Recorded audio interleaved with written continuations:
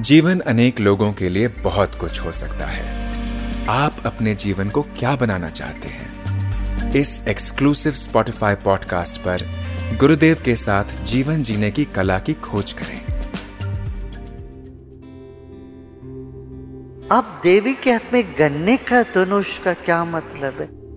धनुष से क्या करते हैं? धनुष किस काम के लिए करते हैं? किसी चीज को भेद करने के लिए, तोड़ने के लिए। तोड़ने वाली भी तो बहुत मीठी है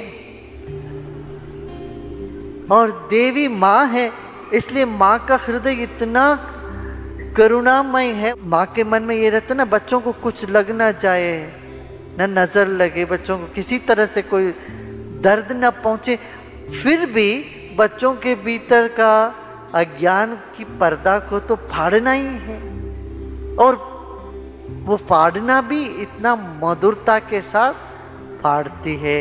अज्ञान की पर्दा फाड़ने के लिए भी वहां इतना आसानी से फाड़ देती है उसको। इसलिए मधुर धनुष भी मधुर है। माने माँ का कभी तपतपाना भी बड़ा सुखद होता है, नींद ला देती। कोई और लगता है कि माँ थप्पड़ मार रही है, माँ थप्पड़ नहीं मार रही है, माँ सुला रही है बच्चों को पेट में थपथपा के, है ना। तो इस तरह से देवी जो धनुष पकड़ी है, देवी का काम है तुम्हारे भीतर का ज्ञान को दूर करना, मगर वो भी करते इतना मधुरता से, हमें कुछ लगता ही नहीं है। कौन सी चीज को दूर करने के लिए बाण है? पंचबाणादि प्रेम प्रिय सखी, प्रेम प्रिय सखी है। सखी के रूप में देवी आती है और 5 बाणों से तुम्हारे हृदय में जो पर्दा लगी हुई है उसको दूर कर देती है। क्या?